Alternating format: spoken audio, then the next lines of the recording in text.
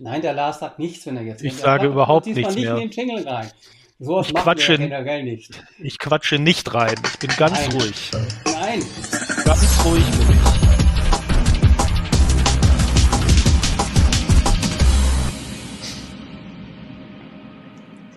Einen wunderschönen guten Morgen, lieber Lars, aus dem zwar nicht Keller, aber dem total abgedunkelten Arbeitszimmer in Darmstadt, äh, das ich hier wirklich zumachen musste, wegen dir natürlich und wegen 9 von 9, wegen Natürlich. euch, die ihr jetzt zuschaut und zuhört. Denn es war dermaßen hell, man konnte ja kaum was sehen auf dem Bildschirm. Schön, dass du mal wieder Zeit gefunden hast. Es war ja jetzt eine schwierige Geburt, Lars, ne? Von uns Dass beiden. ich, ich wollte gerade sagen, dass ich mal wieder Zeit gefunden habe. Es klingt so, als ob ich hier andauernd absagen würde. Du Alter warst auf Mann. dem Todesstern bei meinen ehemaligen Kollegen. Das ist richtig, da war ich. Und ich habe es Und auch ich wieder habe Schulter zurückgeschafft. gehabt letzte Woche. Ich habe immer noch Schulter. Ja, Nee, was war Schulter? Irgendwas war es. Anyway, ja, Donnerstag wollten wir und da hatte ich wirklich genau. Schulter. Und wir haben darauf verzichtet. Lars hat sich also wirklich mit Händen und Füßen gewehrt, dass ich heute im Shirt mit Kinesiotape hier zu sehen bin. Ist Ich auch besser so. danke dir dafür. Ja, also bin ja ein rücksichtsvoller manchmal Mensch. Lars, unser Thema, das wollten wir ja schon vor 3 Wochen behandeln, ne? Dann steigen wir Ja, mal genau. ein. Und man könnte eigentlich fast sagen, wir hätten es vor 2 Jahren machen sollen, aber wir sind ja ein Video- und Audio-Podcast der knusprigsten Realität. Deswegen reden wir über ein Buch, was im Jahr 2021 erschienen ist. Passt doch, oder? Das passt und ich gebe auch zu, dreimal darfst du raten, was mich motiviert hat, das Buch jetzt dann doch auf die Agenda zu nehmen. Na, Eine aktuelle News oder Geschichte, oder was meinst du? nein, ChatGPT, natürlich, was Ach sonst? so, Es geht ja heute nichts ohne ChatGPT. Ne? Also das das müssen wir stimmt. doch einfach so sehen. Wenn das nicht drin steht, ist es keine News. Mich hat so ein bisschen motiviert, diese eine Funktion, wir gehen gleich mal darauf ein, was das Buch eigentlich geht, die grobe Mhm. Linie, Und was für ohne ein zu Buch viel es zu überhaupt ist? verraten. Ja, dass quasi auch dort die Protagonistin ein Werkzeug hat, das automatisch ihre E-Mails beantwortet, automatisch zum Geburtstag gratuliert, automatisch liked. Und wenn ich dann eben sehe, was jetzt auch gerade mit Copilot, also dem Microsoft ja, Implementierung von ChatGPT in Office kommen soll, ist es das ja oder sehr, sehr ähnlich. Ja. Also ich antworte gar nicht mehr auf deine E-Mails, sondern es geht automatisch. Wenn du Geburtstag hast, kriegst du von mir als Ersten natürlich einen herzlichen Geburtstagsgruß in sehr blumiger Art und Weise. Name it, ja. Ich will es jetzt nicht nur ins Negative ziehen. Die Termine werden automatisch vereinbart, bla bla bla bla. Es gibt auch durchaus sinnvolle Geschichten. Aber als ich darauf gestoßen bin, neben einigen anderen Dingen, die wir jetzt diskutieren werden, musste ich natürlich sagen, hey Leute, das, was der 2021 da beschrieben hat, auch schon vorher in anderen Büchern, jo, da kommen wir hin, oder? Äh, ja, also zumindest äh, sind manche Entwicklungen, die man in dem Buch liest, das erinnert schon an die Gegenwart, würde ich sagen. Also vielleicht mal kurz gesagt, es geht um das Buch Every von Dave Eggers, das 2021 erschienen ist. Und es ist ja eine Art Dystopie, würde ich sagen, wo eben ein Digitalkonzern beschrieben wird, der irgendwie ja die großen Digitalkonzerne von heute in einem sind, also Amazon, Google, Facebook oder Meta, vielleicht ist auch noch ein bisschen Apple dabei, man weiß es nicht. Und genau, es geht halt um diesen Konzern, der eben sozusagen die totale Kontrolle über das Leben der Amerikaner hat. Es ist ein sehr amerikanisches Buch und da gibt's eben dann oder mehrere Personen, aber vor allen Dingen eine, die Hauptdarstellerin oder die Protagonistin in dem Buch, die sich eben dagegen wehrt und versucht, diesen Konzern von innen zu bekämpfen und sozusagen zum Einsturz zu bringen. Das ist so ganz kurz gesagt das, worum es in dem Buch geht. Und wie du sagst, also es sind ja einige Entwicklungen rund um ja so digitale Kontrolle, künstliche Intelligenz auch, Überwachung des persönlichen Lebens, aber auch so eine Art freiwillige Entblößung oder Offenbarung der Nutzerinnen und Nutzer dieser ganzen Apps, um die es geht. Also das sind schon Themen, die ja recht gegenwärtig sind, würde ich sagen. Also die Hauptfigur namens Delaney Wells ist eine Softwareentwicklerin, die auch mit einem Freund eigentlich die Idee hat, wir schlagen immer absurdere Apps und Lösungen vor. und die Menschen, die Menschheit wird aufstehen. Die werden sich irgendwann das nicht mehr bieten lassen. Und der entscheidende Effekt, du hast es ja gesagt, ist eigentlich, nö, sie lassen sich's bieten, sondern sie nehmen eigentlich jede noch so absurde Form von Kontrolle, Überwachung, ich nenne immer in Anführungsstriche Hilfe, Coaching, nehme it entsprechend an. Und das sind teilweise Dinge, die wir kennen. Das fängt an von den ja, Alexas in den heimischen Räumen, die überall drin sind. Das heißt dann nicht Alexa, kann man auch beliebig austauschen. Bis zu den Kameras, bis zu ganz absurden Dingen. Aber es bleibt immer so ein sehr, sehr fader Geschmack im Mund. Was sind denn die Dinge, die dich, sagen wir mal, ist schwierig, ja, es zieht sich ja durch, aber was dich am meisten so dort jetzt nicht generell ja, bewegt hat bei der ganzen Geschichte? Ja, gute Frage. Also erstmal, ich weiß gar nicht, ob mir das Buch als solches, also als Buch, als literarisches Erlebnis gefallen hat. Also ich habe es gehört, ich glaube du auch, ich habe es nicht gelesen. Stimmt, ja. Und genau, was ja vielleicht noch mal ein bisschen ein anderes Erlebnis ist, als wenn man es lesen würde. Aber die Geschichte selber ist jetzt nicht also hat mich jetzt nicht so richtig gefesselt, muss ich sagen. Also was mich wirklich an dem ja sozusagen dabei gehalten hat, es eben auch durchzuhören, ist ja sind halt die Themen, ne, um die wir beide ja auch immer Ja. oder über die wir beide ja auch immer wieder reden. Aber jetzt die Geschichte selber fand ich jetzt ein bisschen dünn, muss ich sagen, und auch ein bisschen vorhersehbar. Aber genau, also es ist das Thema eher, was mich eben, ja, was mich dazu gebracht hat, eben wirklich bis zum Ende durchzuhören. Und ja, ich meine, es sind Entwicklungen, es sind bestimmte Gefahren, die wir beide ja, glaube ich, sehen und die wir beide auch immer wieder hier beschreiben, was eben das Thema ja Kontrolle, digitale Überwachung, digitale Kontrolle angeht, die natürlich ja wichtig sind zu besprechen und auch wichtig sind, dass einem das bewusst ist. Ähm, Ich habe trotzdem irgendwie das Gefühl, dass sich das Buch so ein bisschen überholt hat. Also es geht natürlich immer noch stark darum, eben wer eben Kontrolle über die digitalen Plattformen hat und was eben damit gemacht werden kann Richtung Spionage und so weiter. Aber die Diskussion geht doch gerade eher um staatliche Überwachung wieder und weniger so um so eine, ja, um Überwachung durch Unternehmen oder irgendwie so eine freiwillige Selbstaufgabe der eigenen Freiheit. Deswegen fand ich das oder finde ich das Buch so in der Rückschau dann doch nicht mehr ganz so gegenwärtig, muss ich sagen. Ja, ich würde ganz gerne bei der literarischen Qualität, die du da Mhm. angesprochen hast, ansetzen. A, bin ich kein Literaturkritiker, nichtsdestotrotz stimme ich dir zu, es war jetzt nicht das brillantest geschriebene Buch, aber es Ja. greift natürlich Themen auf. Und ich ja, zitiere da meine Frau, die hat sich dann auf meine Empfehlung hin auch angehört und war auch sehr, sehr beeindruckt. Die kommt ja aus einer ganz anderen Branche. Hat also nicht mit dem zu tun, mit dem wir uns täglich beschäftigen. Apps, Collaboration, Kommunikation und so weiter und so fort, sondern ist in der Kunstszene und sagt schon, jo, das ist schon ein sehr hörenswertes, auch hörenswertes Buch, also auf einige Dinge eben aufmerksam macht, die uns doch mehr oder weniger untergejubelt werden, ja, von der ganzen Geschichte her.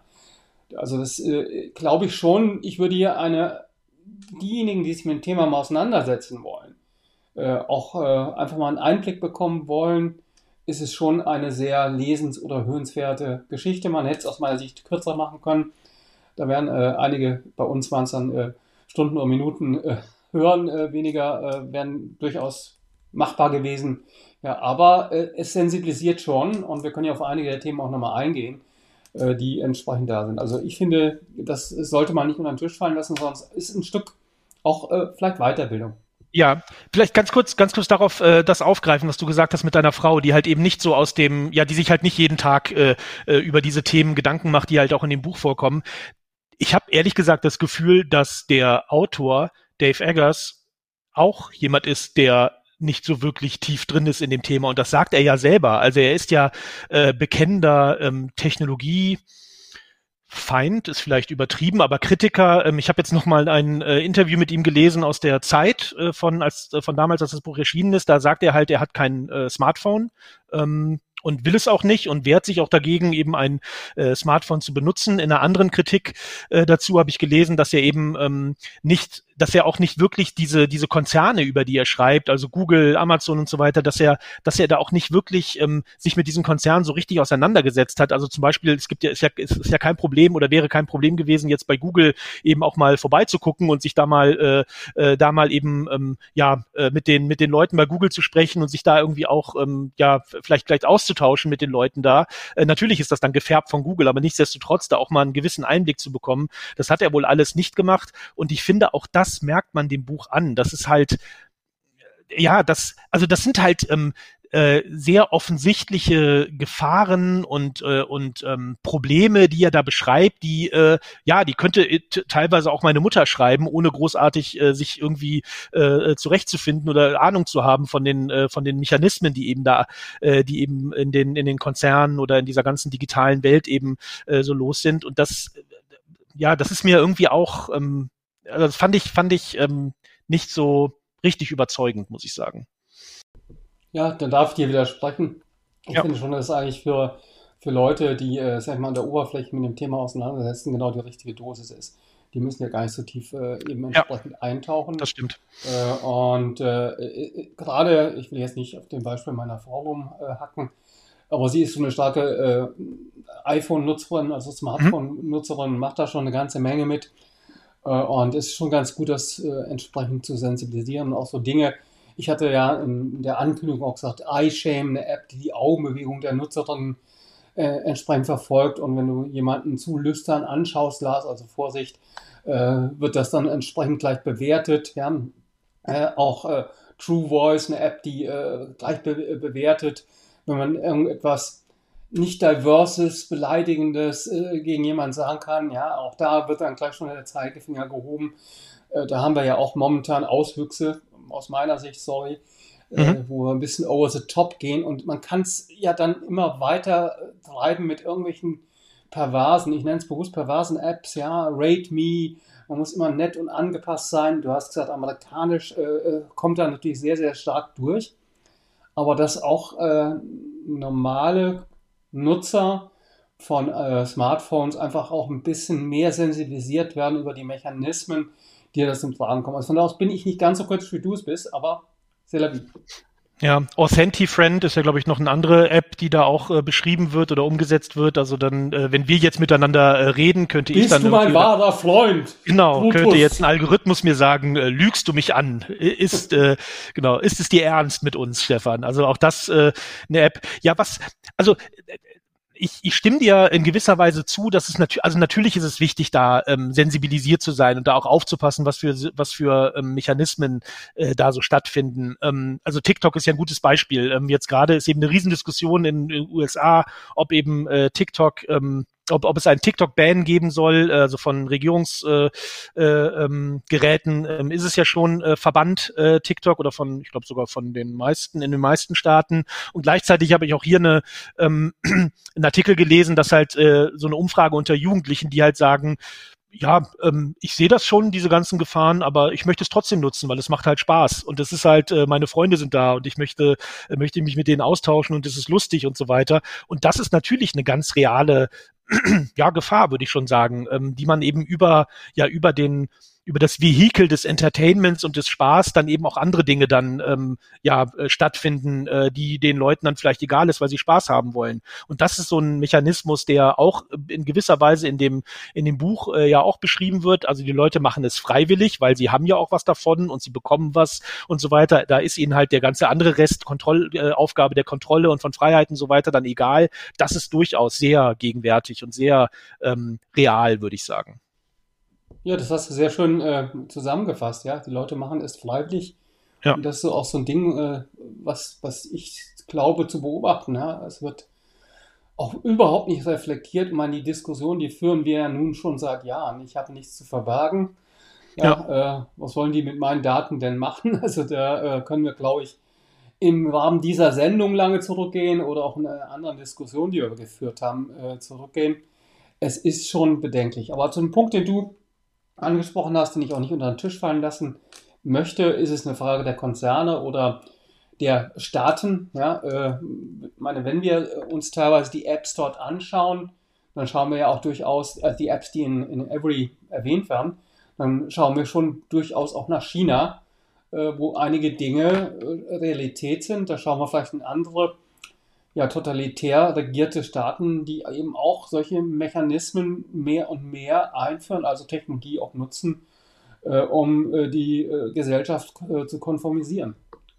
Ja, genau. Und genau das ist es. Also ähm, der Aspekt ist auch wichtig und da ist es vielleicht dann auch bei so einem Buch wie Every dann vielleicht auch nicht ganz so relevant, ob das jetzt in dem Buch selber Staaten sind oder Digitalkonzerne sind, die da vielleicht die Initiative ergreifen, was eben so dieses Thema Kontrolle angeht, sondern es geht eben darum, ja, dafür sensibilisiert zu werden. Und ich sage ja auch nicht, dass dadurch, dass heute vielleicht eher die Gefahr von Staaten ausgeht, dass halt so dieser ja Kontrollwahn oder auch ja so das Machtstreben von digitalen Konzernen natürlich auch bedenklich ist. Und ähm, ein Beispiel ist ja vielleicht Elon Musk. Ich meine, er ist zwar gerade dabei, Twitter mehr oder weniger in den Ruin zu treiben, aber nichtsdestotrotz, er fing ja an, oder als er das Unternehmen Twitter übernommen hat, da war ja auch seine Vision sowas Ähnliches wie so eine Every-App zu entwickeln, wo Twitter eben sozusagen das gesamte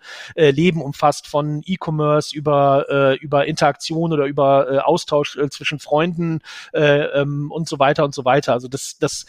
Also so gewisse Vision klingt zu positiv, also so gewisse Machtallüren, die sind natürlich durchaus auch bei den Digitalkonzernen da. Aber wie gesagt, die größere Gefahr geht von den Unternehmen aus, würde ich sagen.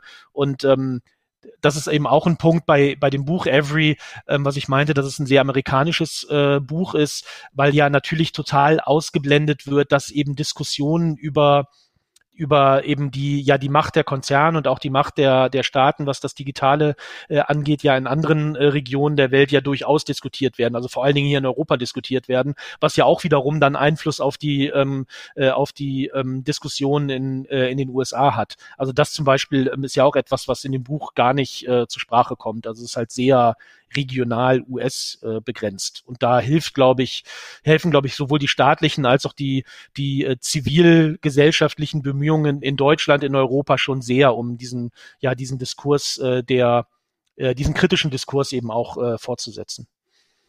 Ja, sind wir, wie gesagt, nicht unbedingt einer Meinung. Ich finde, es ist ein Roman, ist Fiktion, Hm. und es wird eigentlich sehr schön herausgearbeitet, wie die Menschen halt auf ihren Individualismus verzichten und einfach konform handeln, konform auch so ein typischer Exzess, der perfekte Buddy, ja, also der ja auch dort entsprechend vorkommt, dann auch, was ja durchaus ein positives Ziel ist, Ökologie, wenn dann die keine Bananen mehr geliefert werden, die Leute dann hungern in den Ländern, in denen Bananen produziert werden. Also es ist schon teilweise Dinge, finde ich, die er sehr, sehr schön herausgearbeitet hat, der Dave Eggers. Wie gesagt, es könnte etwas sprachlich besser sein, es könnte etwas kürzer sein, aber ich halte es schon für ja, eine klare Hör- und Leseempfehlung meinerseits.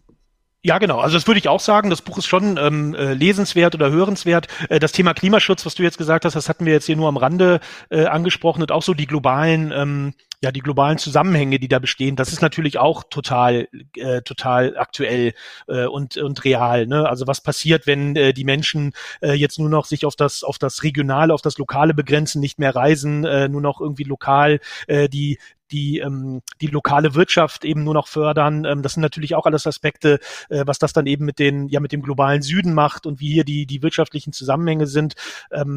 Das ja ist natürlich auch ein Riesenthema und auch etwas, was vielleicht noch mehr diskutiert werden sollte. Also insofern stimme ich dir grundsätzlich zu. Also es sind viele Aspekte, die es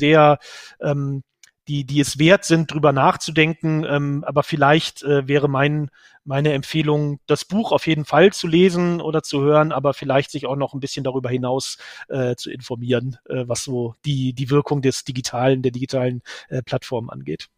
Das ist ein ganz versöhnlicher Abschluss, ja, jetzt zum Ende unserer Sendung. Ich denke, es ist ein ganz guter ja, Anreiser für gewisse Thematiken. Deshalb, wie gesagt, auch die Empfehlung. Deshalb haben wir das Buch ja auch hier aufgenommen, wenn wir ganz ehrlich sind. Ja, und man muss natürlich dann tiefer einsteigen. Und das ist aber jetzt ein anderes Thema. Wie steigt man tiefer ein? Wie informiert man sich da vernünftig, ohne in auch gewissen Diskussionen zu ersaufen.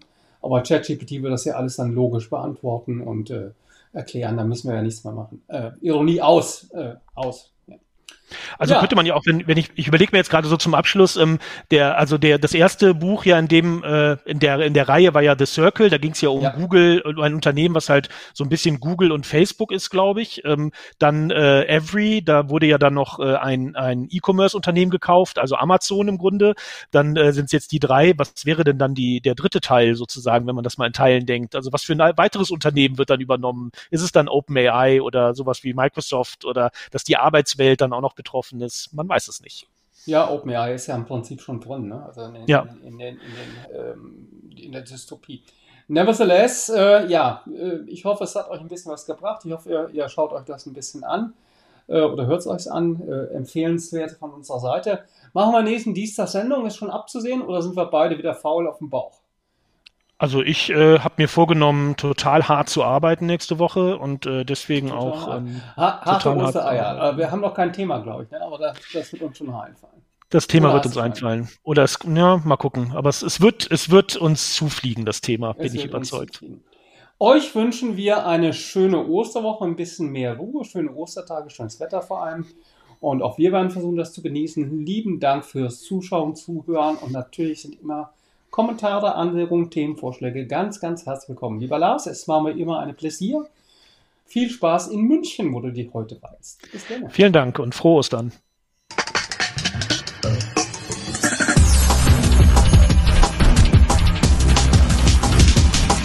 Und wir packen wieder nicht rein. Nein, ich rede nicht rein. Ich wollte es auch gerade sagen. Wir sind ganz ruhig.